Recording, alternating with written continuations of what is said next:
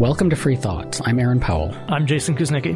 Joining me today is Helena Rosenblatt. She's professor of history at the Graduate Center at the City University of New York, and Daniel Klein, professor of economics and Ginn Chair at the Mercatus Center, George Mason University.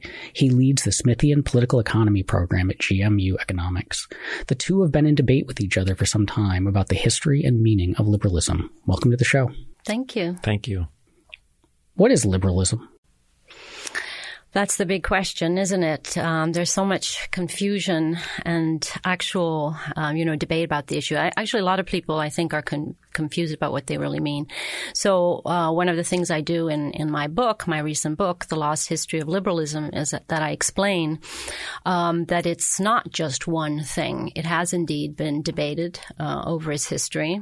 And it's a cluster of concepts that gets redefined, reinvented over time as circumstances change, as problems change, liberals change what they're for. In my view, the first political meaning of the adjective liberal came in the 1770s, and the best way to sum up what it meant was Adam Smith's expression, allowing every man to pursue his own interest, his own way. And that idea that he expounded and people totally picked up on, that was the start of the political meaning of the word liberal, which then naturally later got turned into liberalism. What this qualifier of political meaning of liberalism, what is that? What work is that doing as far as this definition goes? Well, yeah, here I do have some disagreements with Dan, which is that I think he economizes the word political at a time when morals and politics and economics were conjoined. I would say that when liberals spoke about a political meaning, early liberals, they also spoke about constitutions. They spoke as much about state building as they did about limiting states, and that it wasn't just about rights and interests. I think that there's not much of that to start, at least not in the Wealth of Nations. There's not that much about constitutions and state building at all. It presupposes a stable, integrated polity and explores policy making within that framework. And I think that kind of framework is the dominant way of thinking about the liberal plan, the liberal system, liberal government, liberal ideas, liberal principles as those important expressions emerged from the 1770s. So I do think that the stuff about constitutions, state formation naturally come into play, but I don't think that's very prominent at the beginning. Dugald Stewart says this very explicitly. You seem to be starting very late in the history of liberalism, as many people would have it.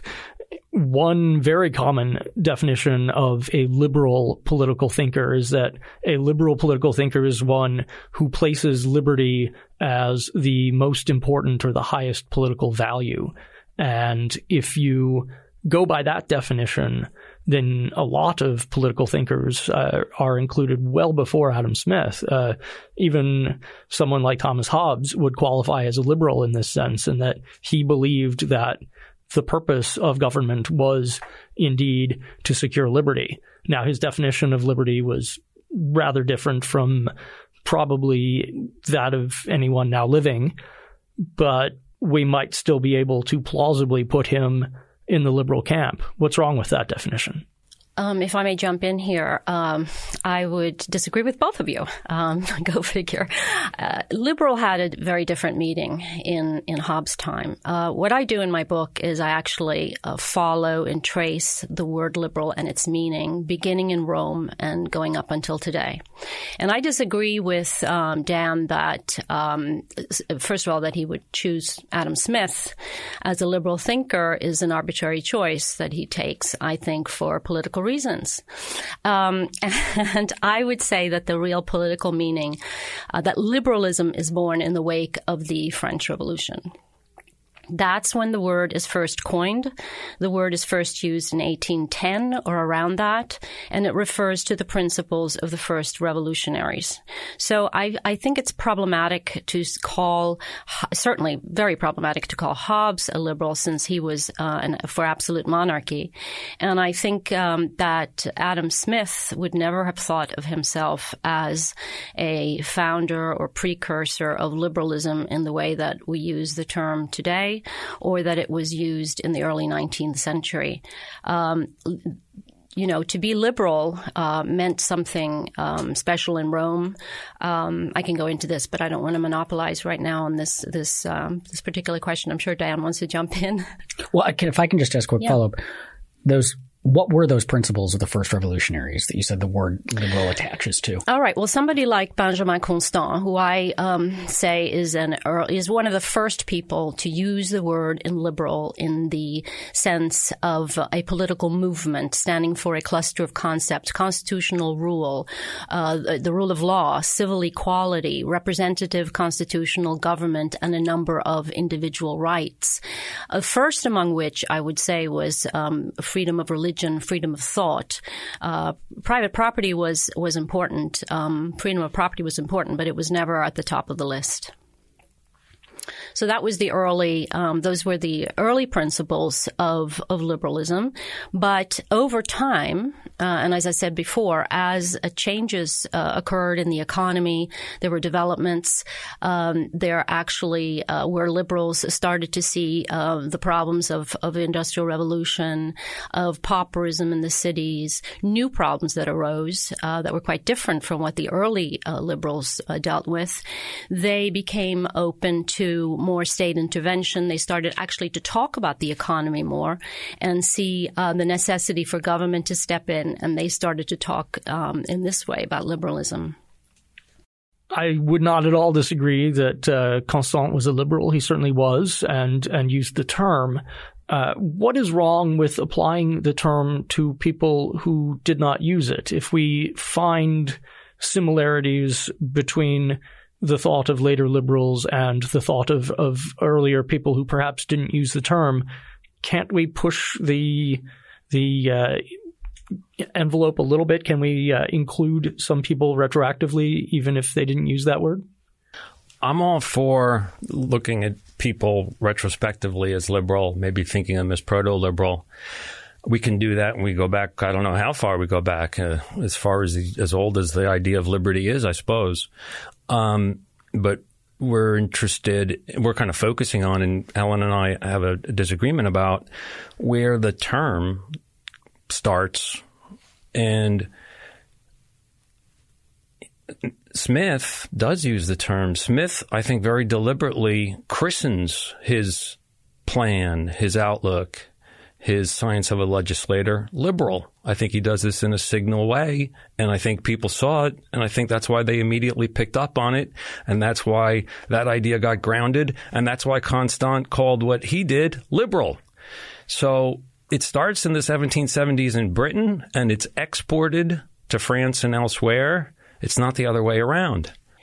Can you map out, just for our listeners who don't know Smith that well, the core of these ideas and the project that he was doing? Yeah, it's in The Wealth of Nations. It's not in The Theory of Moral Sentiments.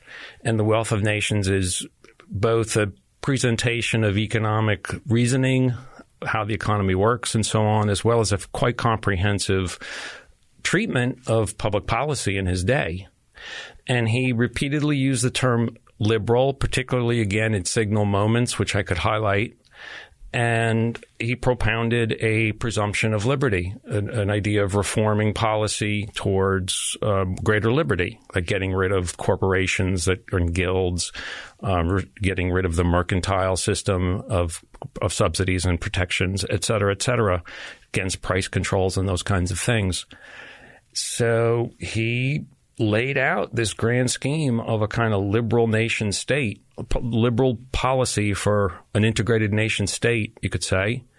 And that's to me is sort of liberalism 1.0, which I say remains basically the core, the spine of liberalism for a good 100 years, particularly in Britain. The problem with this approach that Dan is taking and that is being taken by a lot of people is that it's full of anachronism, and it leads to all these different conflicting definitions of liberalism.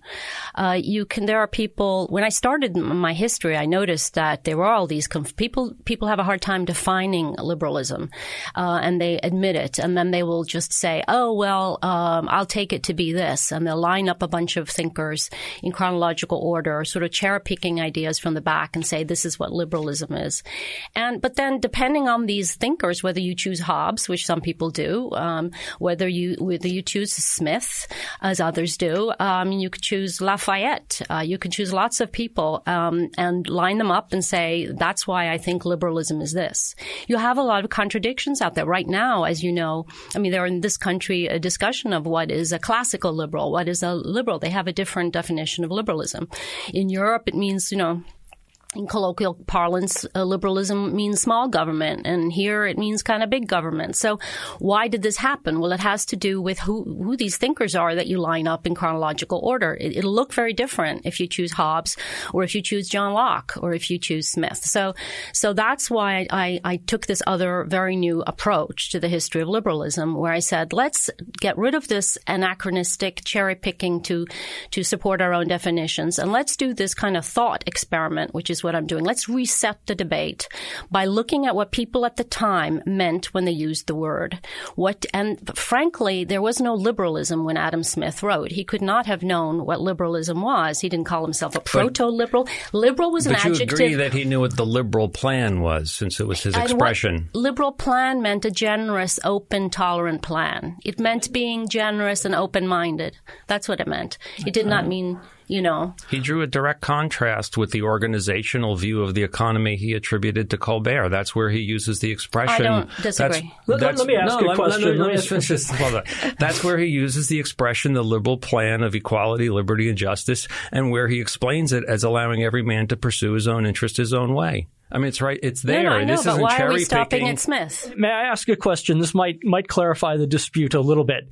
It is often the case in intellectual history that historians identify a tendency retrospectively. So in the Middle Ages, there's what was called the conciliar movement in Europe. In European Catholicism, this is a tendency to privilege the powers and the prerogatives of church councils as being in some way superior to or guiding that of the Pope. People who were in the conciliar movement didn't say, I'm a conciliarist. They didn't say, I believe in conciliarism. They didn't write books that said, this is why conciliarism is right. They talked about it without using the term. Isn't that possible for liberalism as well? They can talk about aspects of it, but they won't have a self-conscious understanding of being liberal. And you can sorry, go ahead. But again, you can do all sorts of things, and I understand we use concepts to kind of explain, to categorize and explain history. But I'll say again that that sort of approach becomes very personal, becomes very subjective, and leads to a lot of arguments among historians. In the case of Dan, I think it results in a very truncated and distorted view of liberalism, because it's all about the economy for Dan. It's all about small government, and that simply isn't true. Is it really all about small government? Is it really all about the economy? I would say, I mean, I'll throw the case of Hobbes aside for now because he's a weirdo. But Thank you. But there were a lot of contemporaries of Hobbes that I'm not so interested in throwing away. What about the Levelers? Weren't they liberals? Again, I don't mind projecting the term backward. So I don't mind calling them that if that's how we're understanding the use of the term.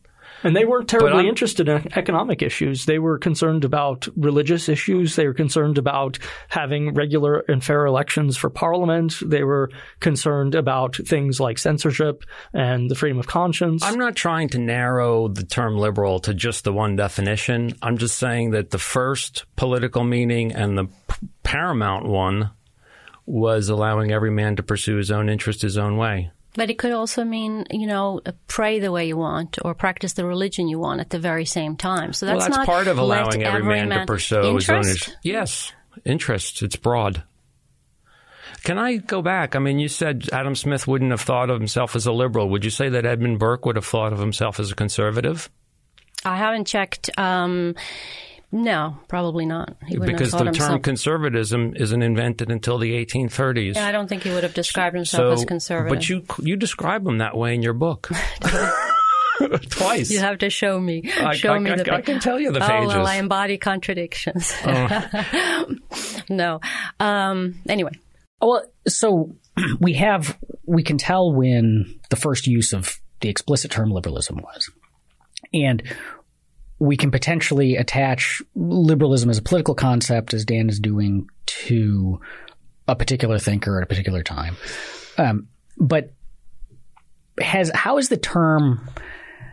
I mean, so the earliest uses of it is different than the way that Smith was using it. And as you pointed out, we use it, like in the U.S., we use it differently than we do in Europe. What is that evolution looked like? And does that evolution and the fact that the meaning of the term hasn't just shifted but has fractured in some ways, does that then, should we look at the prior history of it in similar ways? Like, does that splintering affect the way that we should look backwards on it, recognizing kind of the malleability of it? You mean after it starts as a political term, having some political meaning? Right. So I'm saying, so let's just say like post-Smith, it's the word has split into multiple meanings and individual meanings have shifted over time. And geography. Yes. So tracing out that evolution, and then does that evolution color the way that we ought to look backwards?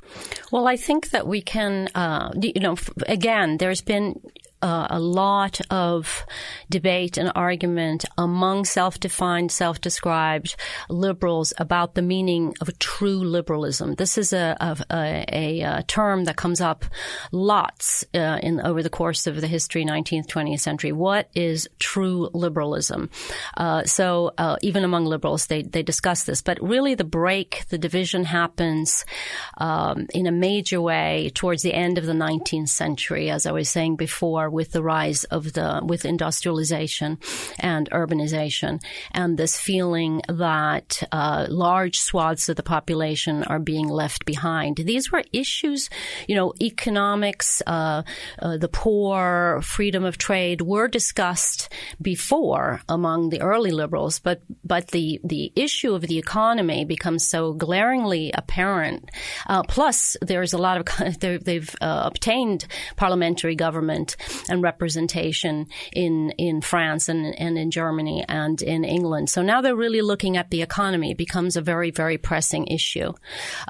These issues were there at the beginning, but they just become more important later on. And these divisions happen also because of the revolutions of 1830, 1848, and the rise of socialism. Some liberals say some liberals start to say we really need government to step in and to intervene and to help, with income redistribution and regulation and such things. And other liberals say, no, that's not the way to go. We should just have free trade, laissez-faire, and so on. And so they actually split into two kind of that we might want to call traditions. Yeah, I generally agree with that. I mean, you and I mostly disagree about the earlier stuff, but so I agree with that. And I think an important moment in transition is understanding that the Liberal Party, right? There's the political party which has the name Liberal, changes its character in the late 1800s. So that's very significant. And then after that happens, the term liberal starts, particularly in North America, starts being picked up basically in a lefty way. What accounts for this is, as you mentioned it, that there was the sudden concern on the economic side, but framed as looking at inequality, looking at kind of the plight of the common man, and that rising up as a political concern. And it's a shift too in seeing economic issues as being about the people and the good and interest of the people, which was something Smith in particular, like one of the things that he's trying to do in The Wealth of Nations and pushing back against is seeing he doesn't want us to see the economic unit as the nation, right? Like that, we get money in our coffers. And one of the reasons trade is bad, people said, and Smith disagreed with, was because it's money flowing out of like our national coffers. And that's seeing the unit as the nation and instead of the unit as the people. What accounts for that shift, that sudden interest? Because it's not like inequality and the poor doing badly started then. Like that's been a human constant, right? In the ancient Rome, the poor weren't doing terribly well. So what causes that concern? I think that I'll try to answer that question, but I think that there was a common sense, up until maybe the 19th century or so or beyond, that there was little you could do about the poor. That the economy was the poor will always be with us, kind of thing. So generosity to the poor, charity to the poor was a good thing, but almost mostly considered for the actual giver. That it was a way of showing your largesse, your sympathy for the poor and so on. It wasn't really expected to raise the poor up in any kind of a major way. I think with the probably with the field of economics and with the changes that people could see in the economy, people started to see huge amounts of wealth generated very quickly. And then it became very obvious that some people were not rising up. Some people were stuck in poverty. Meanwhile, there were theories, espousing free markets and all of this, that this was the answer to everything, and clearly it wasn't, because all these people were basically stuck and couldn't lift themselves up. So ideas began to change. I just would add that I look at Smith as coming out of a whole tradition of natural jurisprudence that's quite theological. Can you unpack that a bit? Like natural jurisprudence, what that is, and then how it's theological? If you think of Grotius, Pufendorf, and then in Scotland, Carmichael and Hutcheson, and then Hume and Smith. And so these guys are all about, God's universal love for all of humankind. So I don't really buy this idea that, Smith did do something remarkable in propounding that the poor are equal ethically, overall, and pushing that point.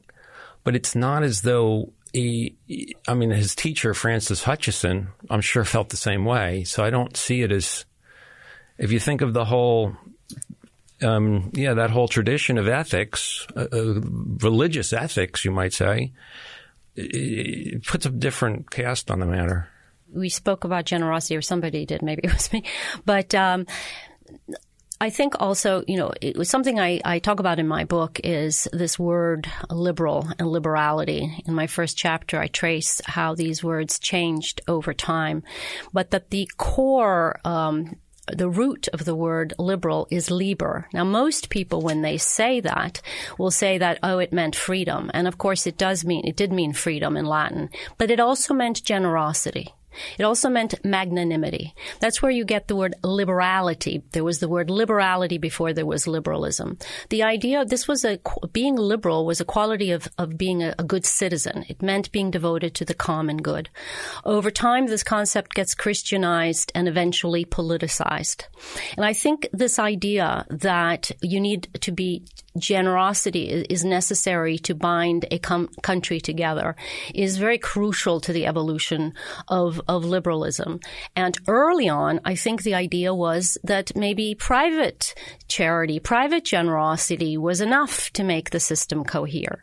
But once you have this industrialization and the problems I just described earlier, there is the feeling that the government, it's not enough. Private charity is not enough. The government needs now to be generous and to step in and do this work of making society cohere by allowing for or encouraging, creating a certain amount, a sort of a minimum amount of equality at least. How then we have lots of people today claim the mantle of liberal. And what you've just described sounds like the way that liberals in the United States would describe themselves and would use the term. But you also have classical liberals, and then libertarians tend to think of ourselves as at least some of us do, at least in the liberal tradition, and would reject that core that you just laid out of that not reject generosity, but reject generosity as best operationalized via the state. So are you saying that you think it's then a mistake for classical liberals and libertarians to consider themselves part of the liberal tradition? No. I don't think that at all. I'm saying that there are different ways of being liberal, and that we can see that in history. Liberal is not one thing. Liberalism has not been one thing. I would, however, say that throughout history, the majority of liberals have not just been about self-interest and individual rights, and certainly not just about property rights. They have also been about duties, about obligations to their country. And this goes way back to Rome, but it's consistently and constantly repeated also by these early liberals that I refer to, what I call the early liberals, not Smith, not Hume, but Benjamin Constant, for example, Madame de Staël, and throughout they keep talking about how generosity is needed, how selflessness, self-sacrifice is absolutely essential, that it's not just about self-interest. So there are these two, and they were in the majority, is what I wanted to say. There were people saying, no, leave the economy to run itself, don't get involved with it, and so on, and things will take care of themselves. But there were always other liberals saying, no, you can't even call yourself liberal because you're narrow-minded. Literally, I'm using the words that's quoted in my book. They're saying you are narrow-minded. We are not about selfishness. What you are here proposing is selfishness, and that makes you illiberal, not liberal. In this matter, I have to say that I think this is a case where something gets stereotyped and misrepresented, and then when someone sees that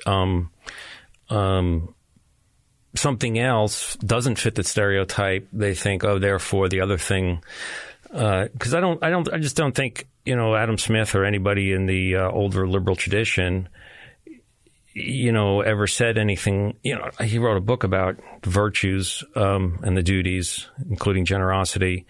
So, this idea that classical liberalism somehow represents something that is not for liberality and all that, I think is kind of a red herring. No, I totally agree with what you're saying now. I'm certainly would never say that, Smith was not a generous person, or that libertarians aren't generous and civic-minded and so on.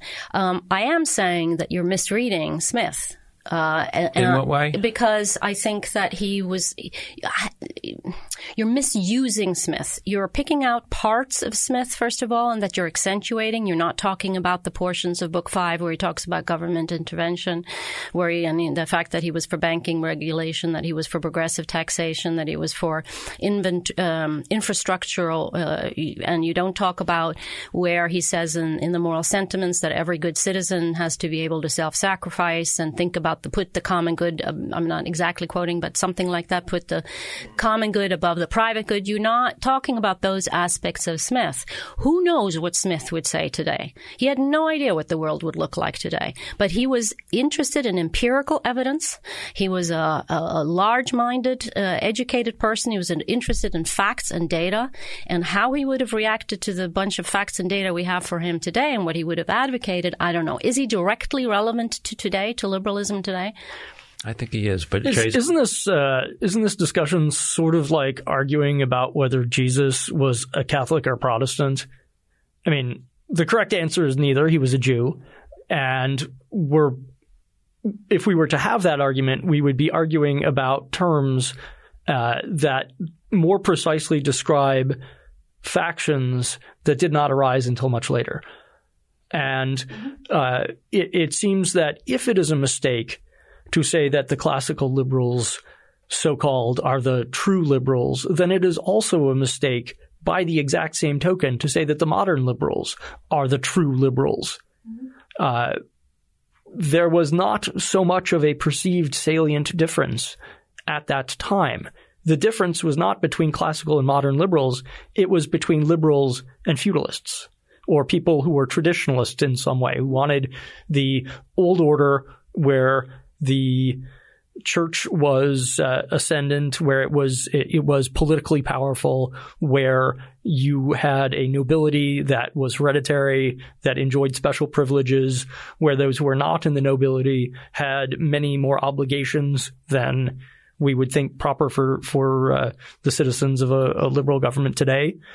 And arguing about whether the state should provide welfare or not, that was small stuff compared to what was going on at the time. It was, and most of when they were successful, liberals knew who their enemies were, and they weren't liberals. They weren't their fellow liberals. They were the conservatives or the counter-revolutionaries and so on. And when they would not agree over these issues, as they didn't in Germany, for example, what did you get?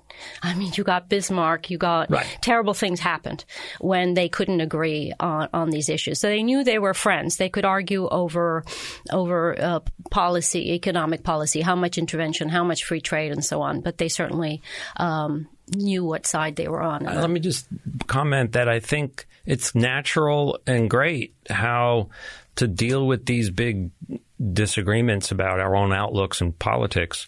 We go back to people that we both claim, in a sense, like Adam Smith, and we then have a discussion about, well, what did he really think, or how does he weigh in on these matters? I think that's right. And I think the Bible is a great analogy, because people go back to the Bible because if they all claim it, and they kind of meet there to explore their differences. And I think it's really great and cool how we tend to go back to Adam Smith in this conversation. You keep dragging us back. Well, maybe. But it seems to be happening much beyond just the two of us, in my view. There's a great conversation going on about Adam Smith, and I think it reflects this broader soul-searching about liberalism, because he is, I think it turns out, the paramount figure of this. And then, I mean, if we can agree that he's that he's kind of a main figure, if not the paramount figure, and that then we have a conversation about, well, gee, what is he? What is his scheme of judgment? What is his way of seeing things? What is his view of governmentalizing social affairs? Then that's a great conversation to have. We're like meeting it like someone we both want to embrace. What is it about, so bracketing the ongoing debate about his place within kind of definitional liberalism, what is it about Smith today that's having him play this role? What is it about his set of ideas that is making him a figure that we are going back to and looking to as someone who we want to know, we want to imagine what their judgment of our current situation would be? I mean, Dan, as you know, I love Adam Smith. I mean, he's a great figure. So I never mind talking about him. I just think we're talking a little bit too much about him in this span of the history of liberalism. Okay, and I wish that our politicians would be talking about Adam Smith. I'm afraid they probably are not. And if they are, they're reading snippets of The Wealth of Nations, and certainly not The Theory of Moral Sentiments. I don't know if anybody wants to bite on this, but I've heard a very similar version of this discussion conducted around John Stuart Mill. Who is the true heir of the political thought of John Stuart Mill today? Is it the modern liberal? Which, if you're going to make that case, you look to his later writings and his later more open support for or sympathy toward socialism. And if you are a classical liberal, you look toward his earlier writings and say, well, he kind of fell off the wagon later on, and that's unfortunate. But look, On Liberty is a fantastic libertarian book, and why don't we talk about him in those terms? But I guess this could apply to both the conversation about Mill and the conversation about Smith and other figures as well.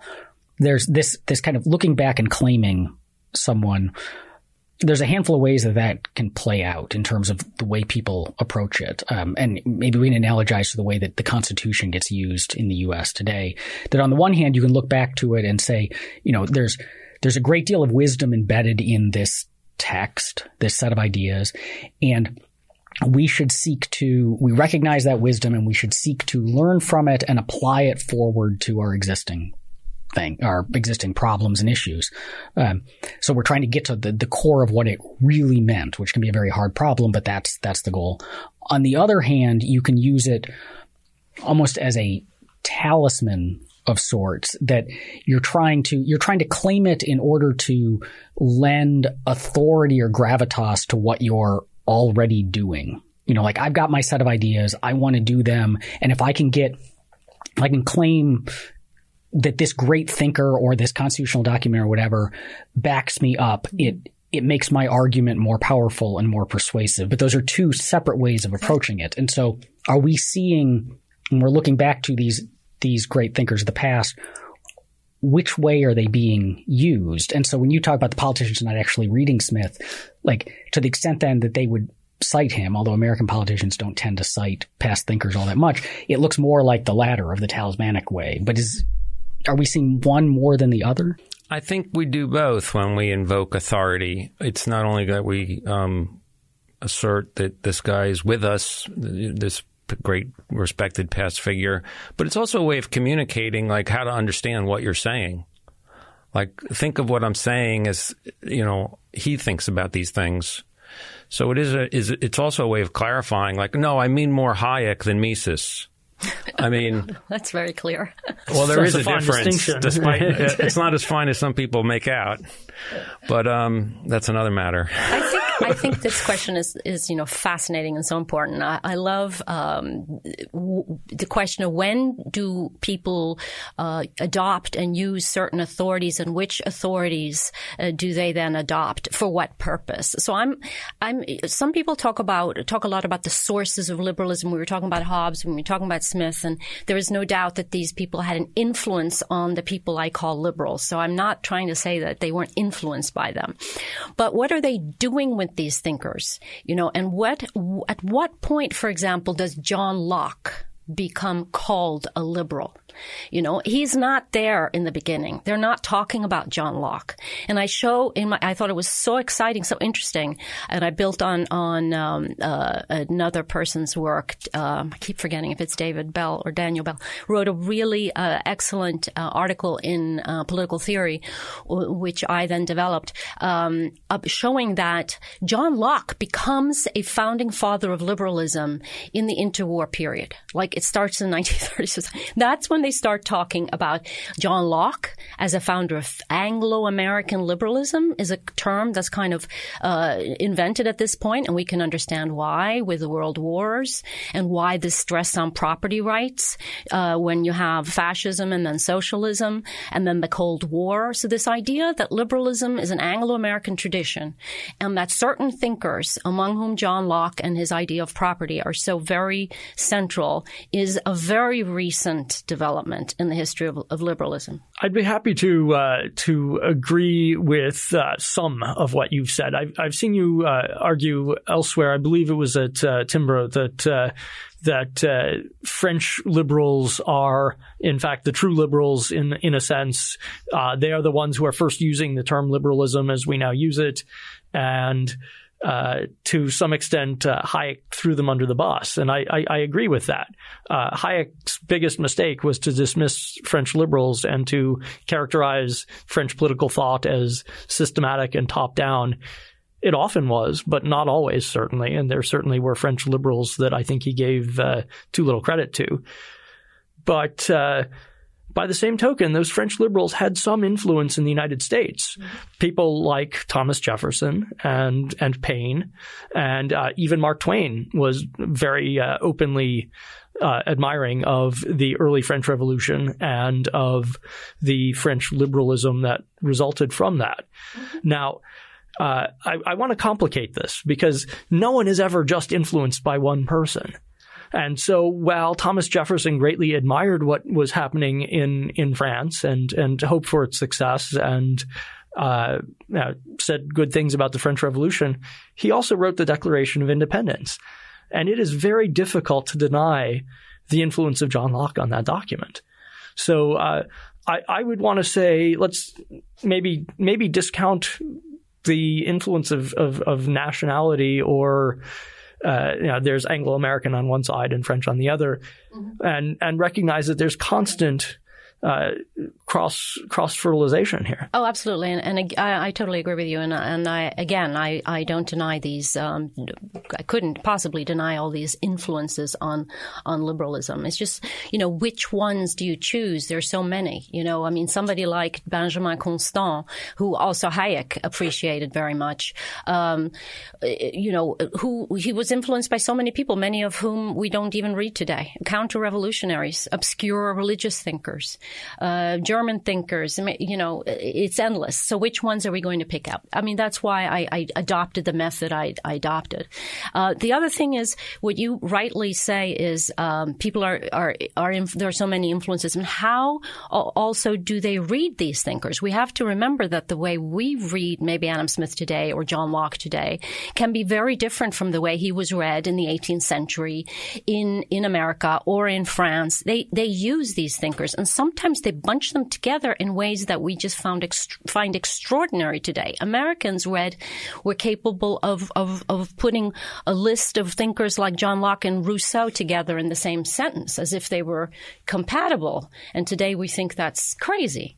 I just want to add that the issue of cherry picking is something that could be leveled against any of us. So until some kind of method is defended, it's not clear how you get around that. I do feel, though, however, that big data is one approach to get around that. And I think the big data shows results, particularly in n-grams and similar techniques. What is that? An n-gram? Yeah. N-gram analysis. So like a 2-gram would be like water bottle, 2 words in a string, water bottle. So if you type this into the Google n-gram viewer, you can see the percentage that the 2-gram water bottle was of all 2 grams over time. And what is this? You're looking through, this is looking through scanned text. Yes, millions of scanned books at Google Books. So when you put in the expressions that, as I say, rose up very dramatically, suddenly got latched onto and then promoted in the 1770s, beginning in the 1770s, liberal plan, liberal government, liberal system, liberal principles, liberal ideas. I mean, it's just totally dramatic and striking and compelling. And until Helena can tell me why that isn't compelling to her, I'll be mystified. No, I think it's totally compelling. I'm just disagreeing with your interpretation of the word liberal. I cannot refute, data. I believe in facts. Well, what about the interpretation is unclear? Because you're saying that Smith, when he talks about liberal plan, that makes him a spokesperson or an advocate of liberalism. I'm saying yes. Well, he's an advocate of something. We agree with that.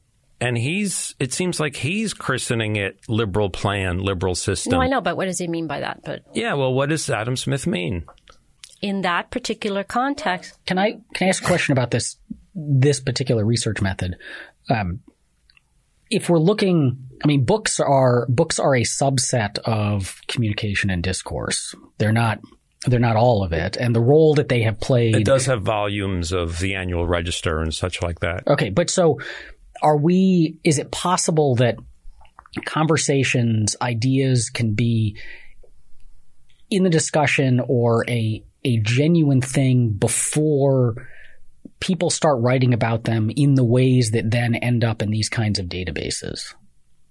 And does that color the data that comes out of it? Or as I think you might be saying, we get enough of the conversation is captured because we've got newspapers and other things that, aren't just scholarly text. Could I amplify this with an example? Sure. So nowadays we talk about the freedom of conscience, and we all kind of know what that means. And there's a good chance that if you want to talk about the freedom of conscience, you're going to say freedom of conscience. Well, Roger Williams, an early advocate of the freedom of conscience, didn't talk about it in those terms. He used the term soul liberty. And he meant something essentially identical to what we mean now. But if we were to do an n-gram analysis, we would come up dry. We wouldn't find that in his writings. But the focus of our exploration, both in Helena's book, as she makes clear, and in my take on these matters, which is not a book, alas, is a semantic history. It's about this term. First, it starts the adjective liberal, and that gets established. And then that naturally gives rise to nouns, both the noun liberal, like I am a liberal, and the liberalism. And that's the natural progression of all of these important ideas. So it's about a semantic history, Jason. I mean, we all know that, liberty ideas have a much older history and are talked of in different ways. I understand that. I guess I may be questioning the value of confining ourselves to semantic history then. That may be That's what a fair I'm, point. what I'm aiming at. That's a fair point. I mean, maybe this isn't important. But words, these are words we use. I mean, why? I just like to say we've done similar research, which is one of the things we agree with is this how interesting it is to do these n-grams and word clouds and all this stuff that the internet and computers make possible today. But what I found when I was doing these extensive word searches on books, on newspapers to understand the evolution of the meaning of the term liberal and liberalism, what I found mammoth, so many references when you come up to liberal is to liberal arts. Liberal arts. They're talking about education or liberal science.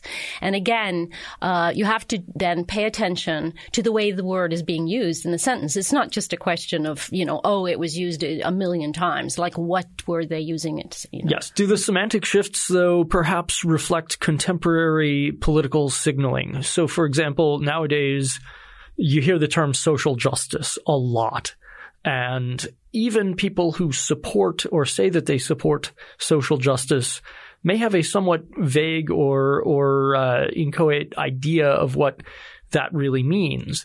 But they will say it very frequently, and they do so in part to signal allegiance with a certain tendency or a certain coalition of tendencies loosely associated with the political left, as we all know. And it's not so much that it's about an ideology. It's more about being a part of a club. I think that's a fair point, but there is some analysis you can do about what, you might just imagine, hey, people started using this adjective liberal, and they started throwing it like my liberal shoes and, that liberal door. But you can do this, and I've done that, and it's the liberal plan, liberal government, liberal principles, liberal system, and so on, which are exactly the collocates that raise in the percentage points. You can see the picture right here, Jason. And we'll put a link. These slides that Dan are referencing are in the video version of your debates. We'll put a link to that in the show notes. No, it's a real thing. I don't know why, there's so much resistance to this. If I could just add, this agreement that Helena and I have been exploring, and with such pleasure and gratitude on my part, is I want people to understand that we are replaying a very long-standing disagreement. And I want to read a quote from 1960. Maybe some of you can guess who wrote this. It is often suggested that the term liberal derives from the early 19th century Spanish party of the liberales, following on the heels of the French Revolution a bit. I am more inclined to believe that it derives from the use of the term by Adam Smith in such passages of The Wealth of Nations as a liberal system, and allowing every man to pursue his own interest, his own way, upon the liberal plan of equality, liberty, and justice. So there's actually a long tradition of people presenting what Helena is saying about the origination being from the French Revolution period and after, and Hayek saying, no, it starts earlier, what I'm saying. This debate that we've been having today is clearly an interesting one, and one that particularly is interesting to intellectual historians. It has academic interest. But for people who aren't in that world, for ordinary people engaged in the political sphere that we find ourselves in now, what should they learn from this story, this evolution of this term, this particular debate? What lessons should they take from this going forward? I would like people to be aware of what they're saying when they use this word liberalism. I'd like them, if you can draw one basic lesson, is simply to understand that you are using something that at this point is a very politically loaded term. It always has been, by the way. But to understand that it's fraught, that there are debates about it, and therefore at least to know as a starting point what you mean by the term, so that we can have, and then what others might mean by the term, so that we can have some common ground for fruitful debate. If people are confused and using the word in a haphazard or messy, vague way, we can never make any political progress. We're living in a very conflictual time. People are using words as weapons, and unless we can have reasoned conversations using the same vocabulary, we're not going to move forward.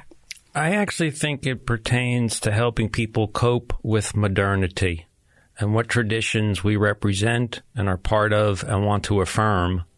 Modernity coming particularly after, I would say, the 15th century and the printing, the creation of the printing press, and then print culture, then the idea of the public, then democracy, and everything that follows, in the more recent centuries. A tremendous change, rise of markets, market liberalism, commercial society, and fragmentation, just like Marx said, just like Karl Polanyi said. And how are we going to cope with all this? And I think that's exactly what these guys were dealing with, from Grotius into the guys we're talking about. And basically my feeling is that the attitude that I suggest to people needs a name, and the best name for it is liberalism.